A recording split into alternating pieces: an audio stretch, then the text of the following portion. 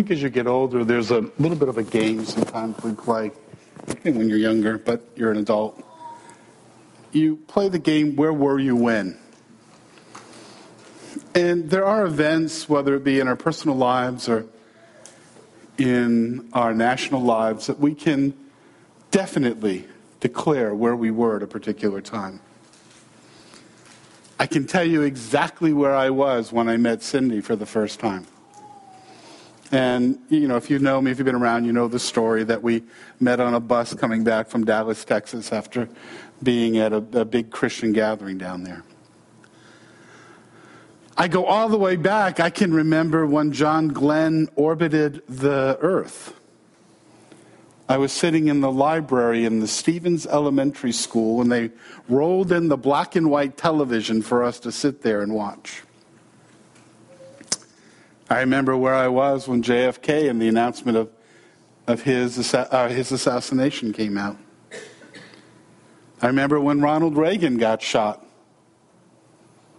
I remember where I was when the 9/11 towers came down.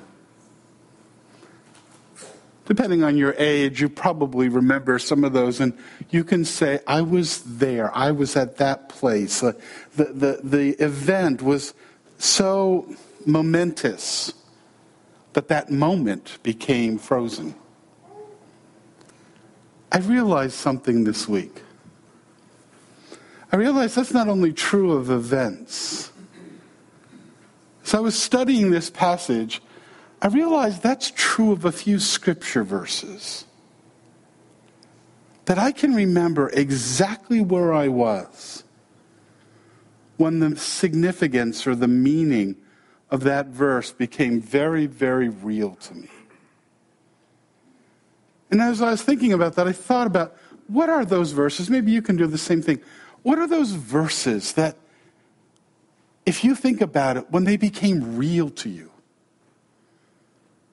you can almost experience the surrounding again, because they had such significance. I thought about some of those verses. I remember where I was when I first came to understand Nahum, chapter 1, verse 3. I know, you had your devotions in Nahum this morning. I was actually counseling about 3 or 4 people that had been terribly sexually and physically abused. And I remember sitting in my office, I was a counselor at that time, just thinking about the things that they were struggling with. And I read Nahum. And I read these verses. The Lord is slow to anger and great in power. And then I read, the Lord will not leave the guilty unpunished. And that just struck me. And I thought, I have something to say to the people that I was going to be meeting that week, and about God's justice, and that God makes things right. I remember 2 Corinthians chapter 5, verse 21. I was sitting on an airplane reading a book by John Stott on the cross of Christ.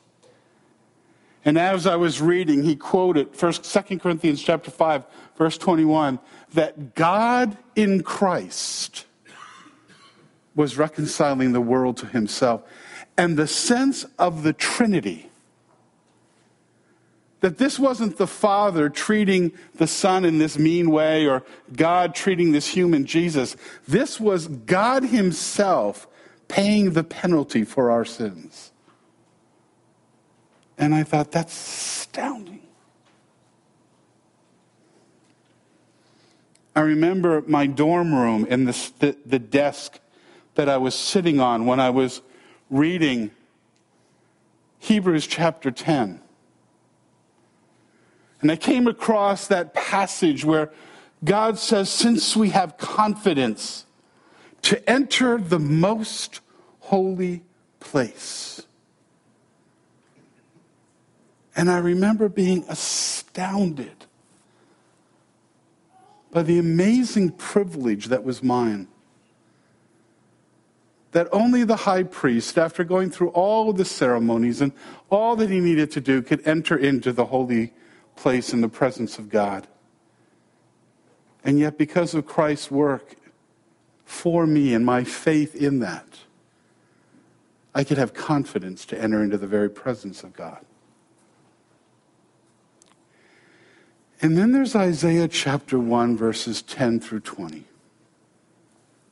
I can tell you exactly where I was.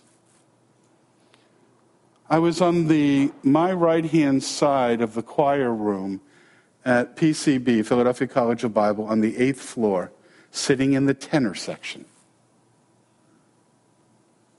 And Dr. Lundy got up and began to give a devotional on Isaiah chapter 1, verses 10 through 20. And I realized that I was a part of this choral group, and there was a lot of requirement, a lot of demand on that group. And, one of the things you had to do, you had to know every part by heart. And he would call a tenor, a soprano, an alto, and a bass up front. And he would say, okay, you four sing. And you had to know those parts. But I realized I was singing Bach, and I was singing Handel, and I was singing some of the great hymns. And all of this effort and all of this work, and suddenly, as Dr. Lundy was reading those verses, I realized it could all be worthless. It could all be useless. That instead of pleasing God, it could offend him. It shook me. And I thought, Lord, at that time I was 18, 19 years old and had grown up in the church, and I went forward more times on the altar call. If coming forward got you saved, I was saved at least 5 or 6 times, which is theologically impossible. I grew up, when I was 13, 14 years old, I could argue premillennial theology with an amillennialist. And yet I wondered, was my worship ever pleasing to God? Or was it an offense? Was it something I took pride in because, I could sing and people would notice? Or is it because I could speak and people would notice? Or was there something more about my worship? Was my worship significant? Or was I just wasting my time and God's time? That thought came again as I was reading through and studying this passage. Several people have asked me, why have I chosen Isaiah to preach through? And one of the reasons is because I think all of us need to come to a better understanding of what the holiness of God is all about. But the other is, I think all of us need to come to an understanding of the significance of worship. It's not something we just do. It's not just something that is a part of our lives. If that's what it is, maybe just stop. Isaiah chapter 1 says it needs to be so much more. It can be more. It can be phenomenal. It can be eternal. It can be significant beyond what we can imagine. But it can also be worthless. In the book of Isaiah, we're talking about God's holiness. And last week, we looked at the beginning of Isaiah chapter 1, where God calls the nation of Israel, you guys are like Sodom and Gomorrah. And as you noticed in Isaiah chapter 1, verse 10, he picks up that theme again. And this time he doesn't say you're like them. He calls them Sodom and Gomorrah. And understand that the nation, now there's a difference in each individual within the nation, but the nation as a whole had become so corrupt, had become so dysfunctional, that God was saying, this is totally unacceptable. In some ways, you're as bad as Sodom and Gomorrah. And you can begin to hear the people respond and say, oh, we got to make this right. I know what we need to do. We need to quick run to the temple. We need to quick pray more. We need to bring more sacrifices. We need to bring more bulls. Maybe bull, but we need to bring more. We need to bring more lambs. We need to bring more this. We need to bring more that. We need to do more of this. We need to do more of that. And then God will be happy and everything will be all right. God's response is, I hate that. I hate that. Do you really think you can manipulate me with the blood of a few bulls? With a couple of coins dropped into an offering box somewhere? Is that what you think our relationship is? You see, Isaiah, and we've talked about this, and we'll hit this over and over, so it kind of gets into our minds that in Isaiah, God is in the process of creating a trusting, obedient people, willing to submit the outcome of their choices and lives to God's wisdom and sovereignty. That God is God and I'm not. That God is the one who sets the direction and gives direction to my life and purpose and meaning, not all the other things that I try to bring into my life. And that the nation said, God, we will be your representatives. Just as when we trust Christ as our personal Savior, we declare ourselves to be his ambassadors, to be his representatives. God says, I'm in the process of making you into a good representation of me. And one of the keys to that is worship. But proper worship. For you see, when you come to Isaiah chapter 1 and you begin reading in verse 10, you understand that in response to our sin struggle, God calls us to repentant worship, good worship. When he comes and he says of Israel, you're like Sodom and Gomorrah, you're in opposition to what I've called you to be. One of the ways that we respond is through proper worship is always, hear it again, always, I want to say it one more time, always, okay, I lied, one more time, always about the process of repentance. Worship is not about, did I feel good in this service? Did I feel that sense of, there's a theological word where they talk about the noumena, the sense of God's presence. Well, sometimes that's there. Sometimes I feel good. Sometimes, I walk out of a service and just ready to go. Other times I'm not, but that doesn't define what worship is. God may choose to do that in my life. God may choose to use it in that way. I mentioned many times of being at that Promise Keepers gathering when 80,000 men began to sing, Holy, Holy, Holy, Lord God Almighty, and did so a cappella. And just the sense, the movement of that may or may not have been worship. Was it moving? Oh, yeah. But apart from a change in my life, God says it's meaningless.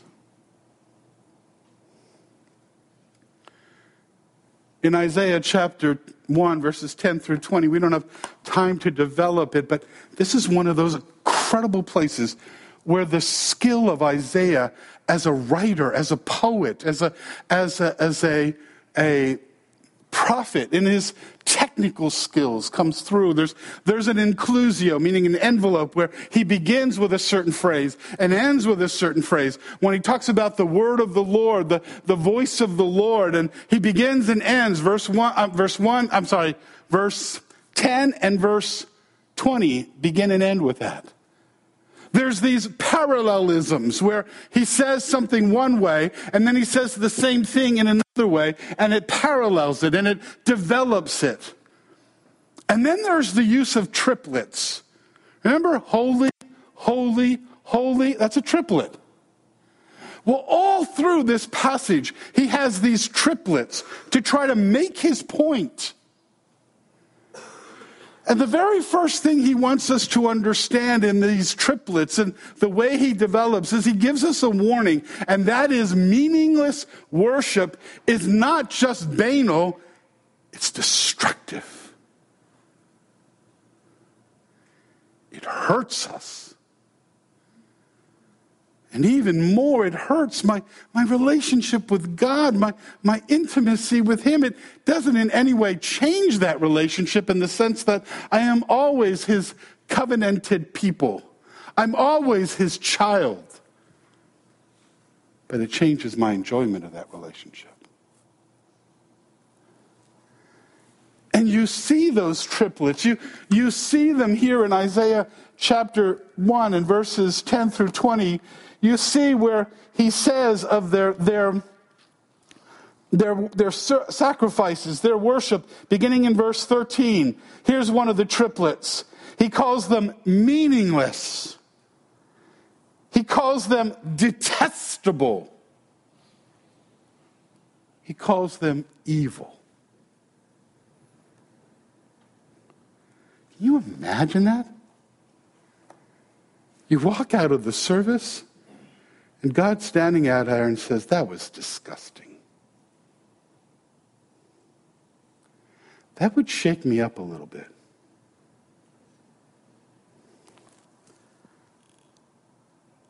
There's another triplet that God uses, and we'll look at it again in just a few moments. When he talks about their sacrifices, and he says, what are they to me? I have more than enough. I have no pleasure. They have no impact on me whatsoever. Another triplet, verse 14, when he says, I hate them. They are a burden to me. They are wearisome. They make me tired. Wearying. Even the way Isaiah writes this, where in verses 10, 11, 12, 13, 14, and 15, there's sort of this repetitions over and over and over again, where he's saying, you're just in this road activity, and it's meaningless. And as you begin to look at the passage, you ask, what makes it meaningless? I want to know. I want to know so I can change it. I hope we do.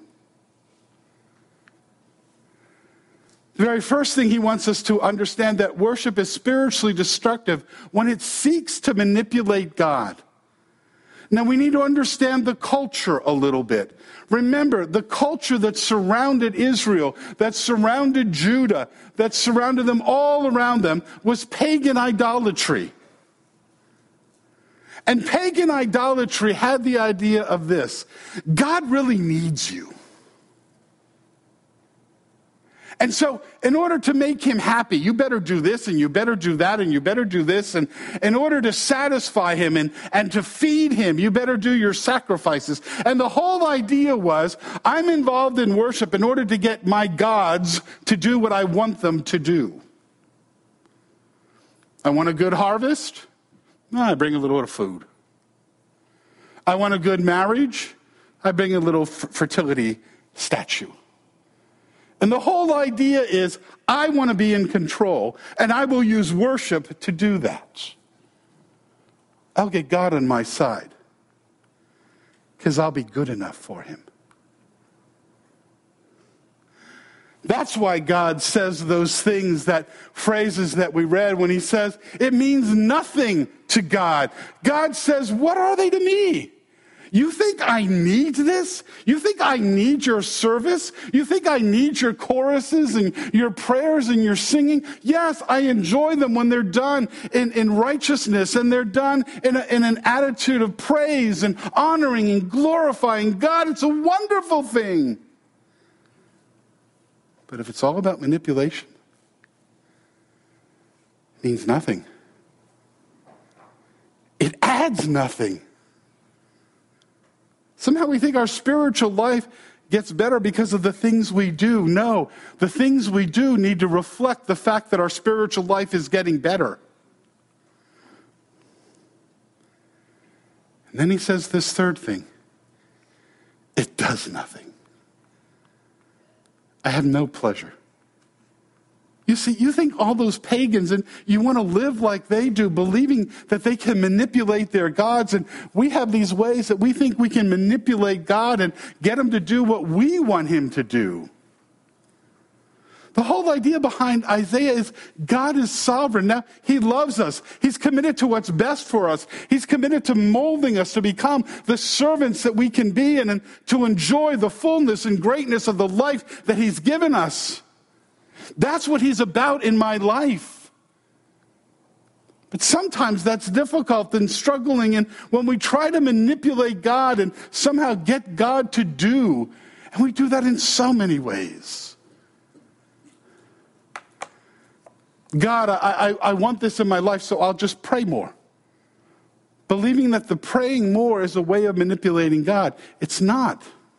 It's a way to bring my needs before God. It's a way to ask him to work in my life and in the situation. Prayers are a declaration of submission to God and God's purpose and God's direction and God's will. I'll read my Bible more. I'll go to church more.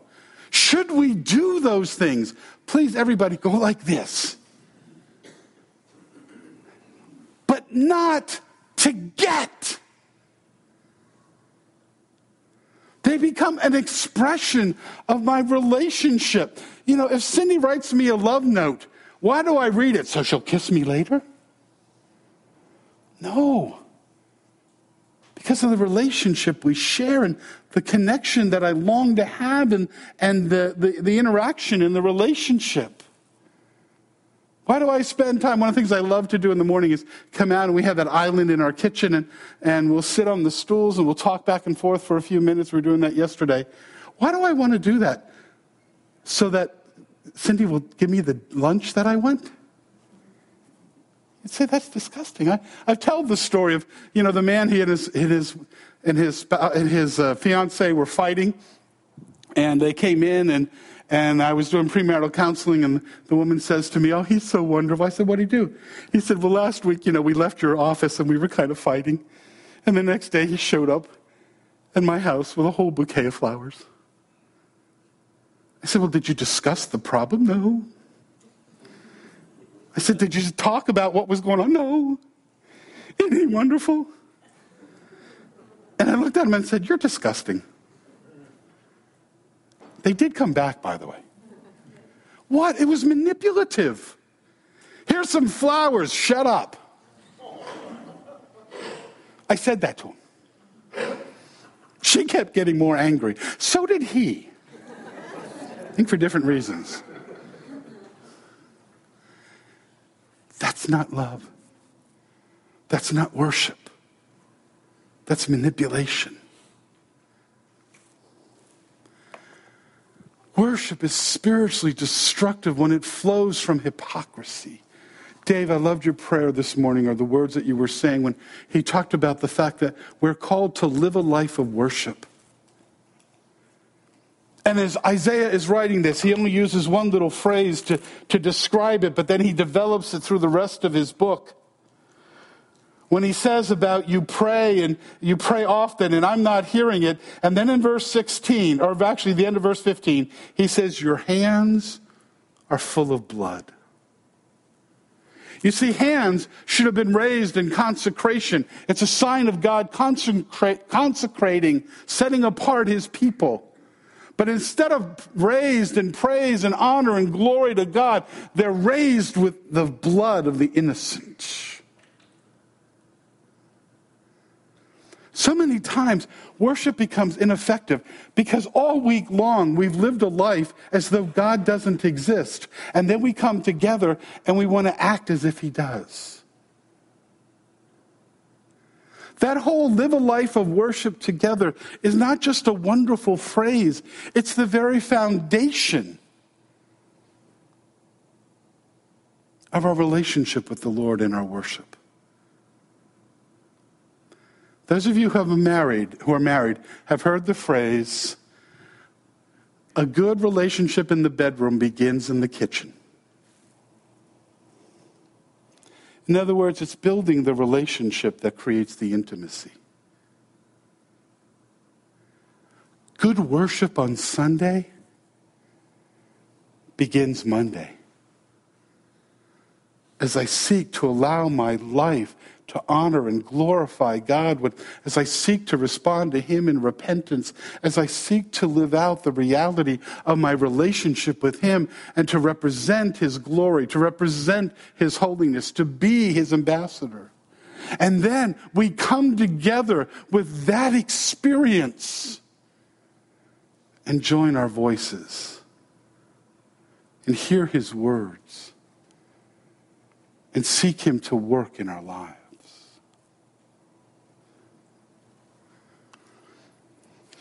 The third one isn't quite found in Isaiah, but I want to add it because it's so much a part of our culture. We live in a consumeristic culture, in a capitalistic culture. And the idea is we use our money, we use our activity to get what is beneficial to me. And so we begin to believe that worship is about me. Was I blessed? Was I moved? Was I experiencing some kind of unique presence of the God? All those things are okay? That's not what worship is about. You see, in our culture, they struggled with idolatry. We struggle with consumerism. And worship is spiritually destructive when it's self-serving. When I come here and say, what am I going to get out of this? When we come and say, it's about me being blessed. Yes, God does do that. That's not wrong. But my attitude is, God, how do I bless you? How do I glorify you? How do I honor you? How do I represent you? How do I demonstrate your holiness? And though you don't find it so much here in Isaiah chapter 1, you do a little bit later in the book, this incredible passage I was thinking about, this is one of those passages I'm going to remember where I was. When I was reading Amos it might be chapter 3, verses 4 and 5, but it says this, go to Bethel and sin. Go to Gilgal and sin yet more. He's talking to the northern tribes, and he's talking to the women there that he's called the cows of Bashan. How's that for an encouragement phrase? And he says, your worship is sin. One, because you choose to do it in a way that is in violation of my standards. But then he goes on to say, bringing your sacrifices every morning, your tithes every 3 years, burned leavened bread as a thank offering, and brag about your free will offerings. Boast about them, you Israelites, for this is what you love. It was all about them. How do I look? What do I get out of this? What does it do for me? God's nowhere in the picture. It's about consuming, not proclaiming. And the result of all of that is that Israel stood, here it's Judah, the southern kingdom, stood in a place where their worship, their gatherings were detestable to God. See, what we need to understand about worship is simply this. Worship is not doing to get. Rather, it's responding to what I've already got. I have a relationship with the Lord, so I come and I thank Him and I celebrate Him and I proclaim His wonder. I already have a relationship with a holy God. So in the midst of worship, I look to see, God, where do I not live out that holiness? Where do I not live out the presence of your Spirit and your life within me? God, I come to hear about you and then allow that to impact my life. You see, as you go through Isaiah, we understand this. Meaningful worship is God's process for transforming us. Yes, it does change us. Yes, it does conform us if we worship properly. And as you read through this, actually kind of out of order, our worship of God rests upon His grace. That's what he says as he cries to these sinful people who are just corrupt as can be. And he cries out in verse 18, "Come now, let us reason together. Though your sins are like scarlet, they shall be white as snow. They are red as crimson. They will be like wool." God says, let's begin worship where it begins, in the relationship that I offer you by grace through faith. That's where it begins. Beloved, you cannot worship God if you do not have a relationship with Him. And you cannot have a relationship with Him unless you've accepted what Christ did for you. In the Old Testament, it was a belief in the promise God would redeem us. In the New Testament, it's looking back to what God has already done. That God in Christ was reconciling the world to Himself. And that now, as a result of Christ's payment of my sin and my faith in what He accomplished, I can boldly enter into the presence of God. I can come into this worship time realizing I'm in God's presence and celebrate and rejoice and be broken in whatever it is that God wants to do in my life. Because I have a relationship with Him through Jesus Christ. The New Testament says it this way. But when the kindness and love of God, our Savior, appeared, He saved us, not because of righteous things we had done, not because I brought the right number of sacrifices or gave the right number of money or did the right number of this or had. No, it's because of what He's done. Because of His mercy, He saved us through the washing of rebirth and the renewal by the Holy Spirit, whom He poured out on us generously through Jesus Christ our Savior, so that, having been justified by His grace, we might become heirs, having the hope of eternal life. This is a trustworthy saying, and I want you to stress these things so that those who trusted in God, notice, it doesn't say can feel good or can feel wonderful. Yes, that comes, but our relationship with God has an impact so that we may be careful to devote ourselves to doing what is good. And that's the next part of what Isaiah says. True worship is an expression of what is already there. Israel, Judah, you are my people. I have chosen you. We are in a relationship. Now let's live it out. The next thing that God says to them is that our worship of God involves acts of worship. Yes, the things that we think about to do worship. Praying and singing and standing and rejoicing and testifying and reading our Bibles and giving our gifts and telling others about Christ. All of those things are acts of worship. And God wants us to do those things. They are important. Sunday morning is not just one other thing to add to your schedule.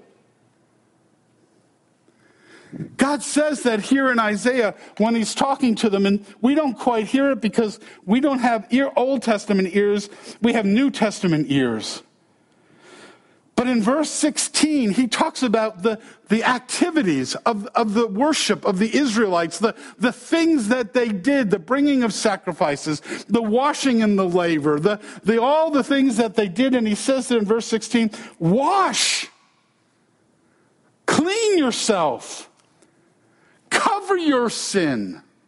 In other words, do the stuff that the Old Testament saints were called upon to do, just like we're called upon to read God's word and to memorize God's word and to gather together to worship. And we're to be involved in those things, but not in order to get, because we've already got. And then what Isaiah spends the most amount of time on is this. Our worship of God follows the path of repentance. Remember those triplets? There's two of them here. The first one is the path of repentance. Stop, learn, purpose. Beloved, when we came together this morning, did we come with the idea of, Lord, show me the things in my life that I need to stop? Did you come in this morning, and again, I ask this of myself, did I come in this morning saying, Lord, what are the things you want me to learn? And do I leave this morning saying, what are the things you want me to purpose? You see those three phrases as he's developing his triplets. There in verse 16, stop doing wrong. Take a look at God's holiness. Take a look at God's righteousness. Take a look at Christ. Take a look at all of those things. Take a look at the Word and see the things that should not be in my life. Learn to do what is right. Listen to the things that are sung and the things that are spoken and the things that are declared and the things that are shared. But it doesn't stop there. Seek purpose to do what is right. That's what worship is about. And from there flows the next group of triplets that we're not going to look a whole lot at, but basically it's treat other people well. This morning, my habit on Sunday mornings is I try to get here a little bit before 8:30, and then I'll spend a few moments in my office praying and getting ready and kind of putting my mind where it needs to be, and then I get up and get involved in everything. This morning we were running a little bit late. And I know this is hard to believe, but I was barking at Cindy. I was barking at the McDonald's people who were being very, very slow as we were waiting for the breakfast for Austin. And then I came in and I was praying. And I thought, gee, Lord, I'm so sorry that it took me so long to get here this morning. And I could feel the Lord tap me on the shoulder saying, yeah, how do you think I'm going to hear your prayers with the way you were barking at everybody on the way in here? Maybe you need to stop. Maybe you need to learn. And maybe you need to purpose. Now, I don't know if God heard my prayer, but I will say I heard him.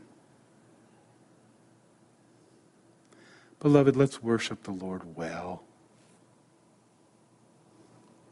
Let's worship the Lord with a commitment that says, I'm committed. This is important.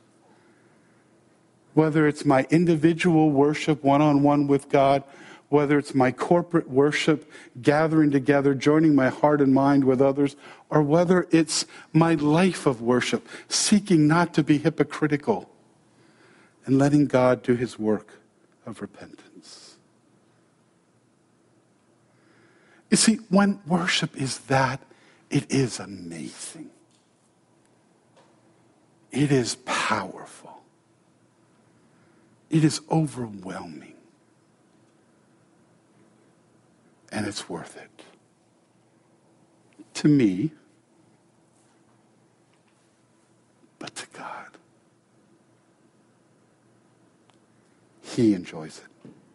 He is blessed. He is glorified. He is honored. He is thanked. God enjoys it. So we end with a simple question. How's your worship? Let's pray. Father, that worship begins with a relationship with you. We have seen that through the Old Testament. We see it in the New Testament. And Father, we invite all to have that relationship. And every Sunday morning we take time to invite anyone that's not certain of that relationship to speak to somebody here and to know how faith and trust in your Son accomplishes that. But Father, even more than that, as a gathering of those who most here believe and have a relationship with you, we ask that you would create in us a community of worship. That worship would not be about us, but about you.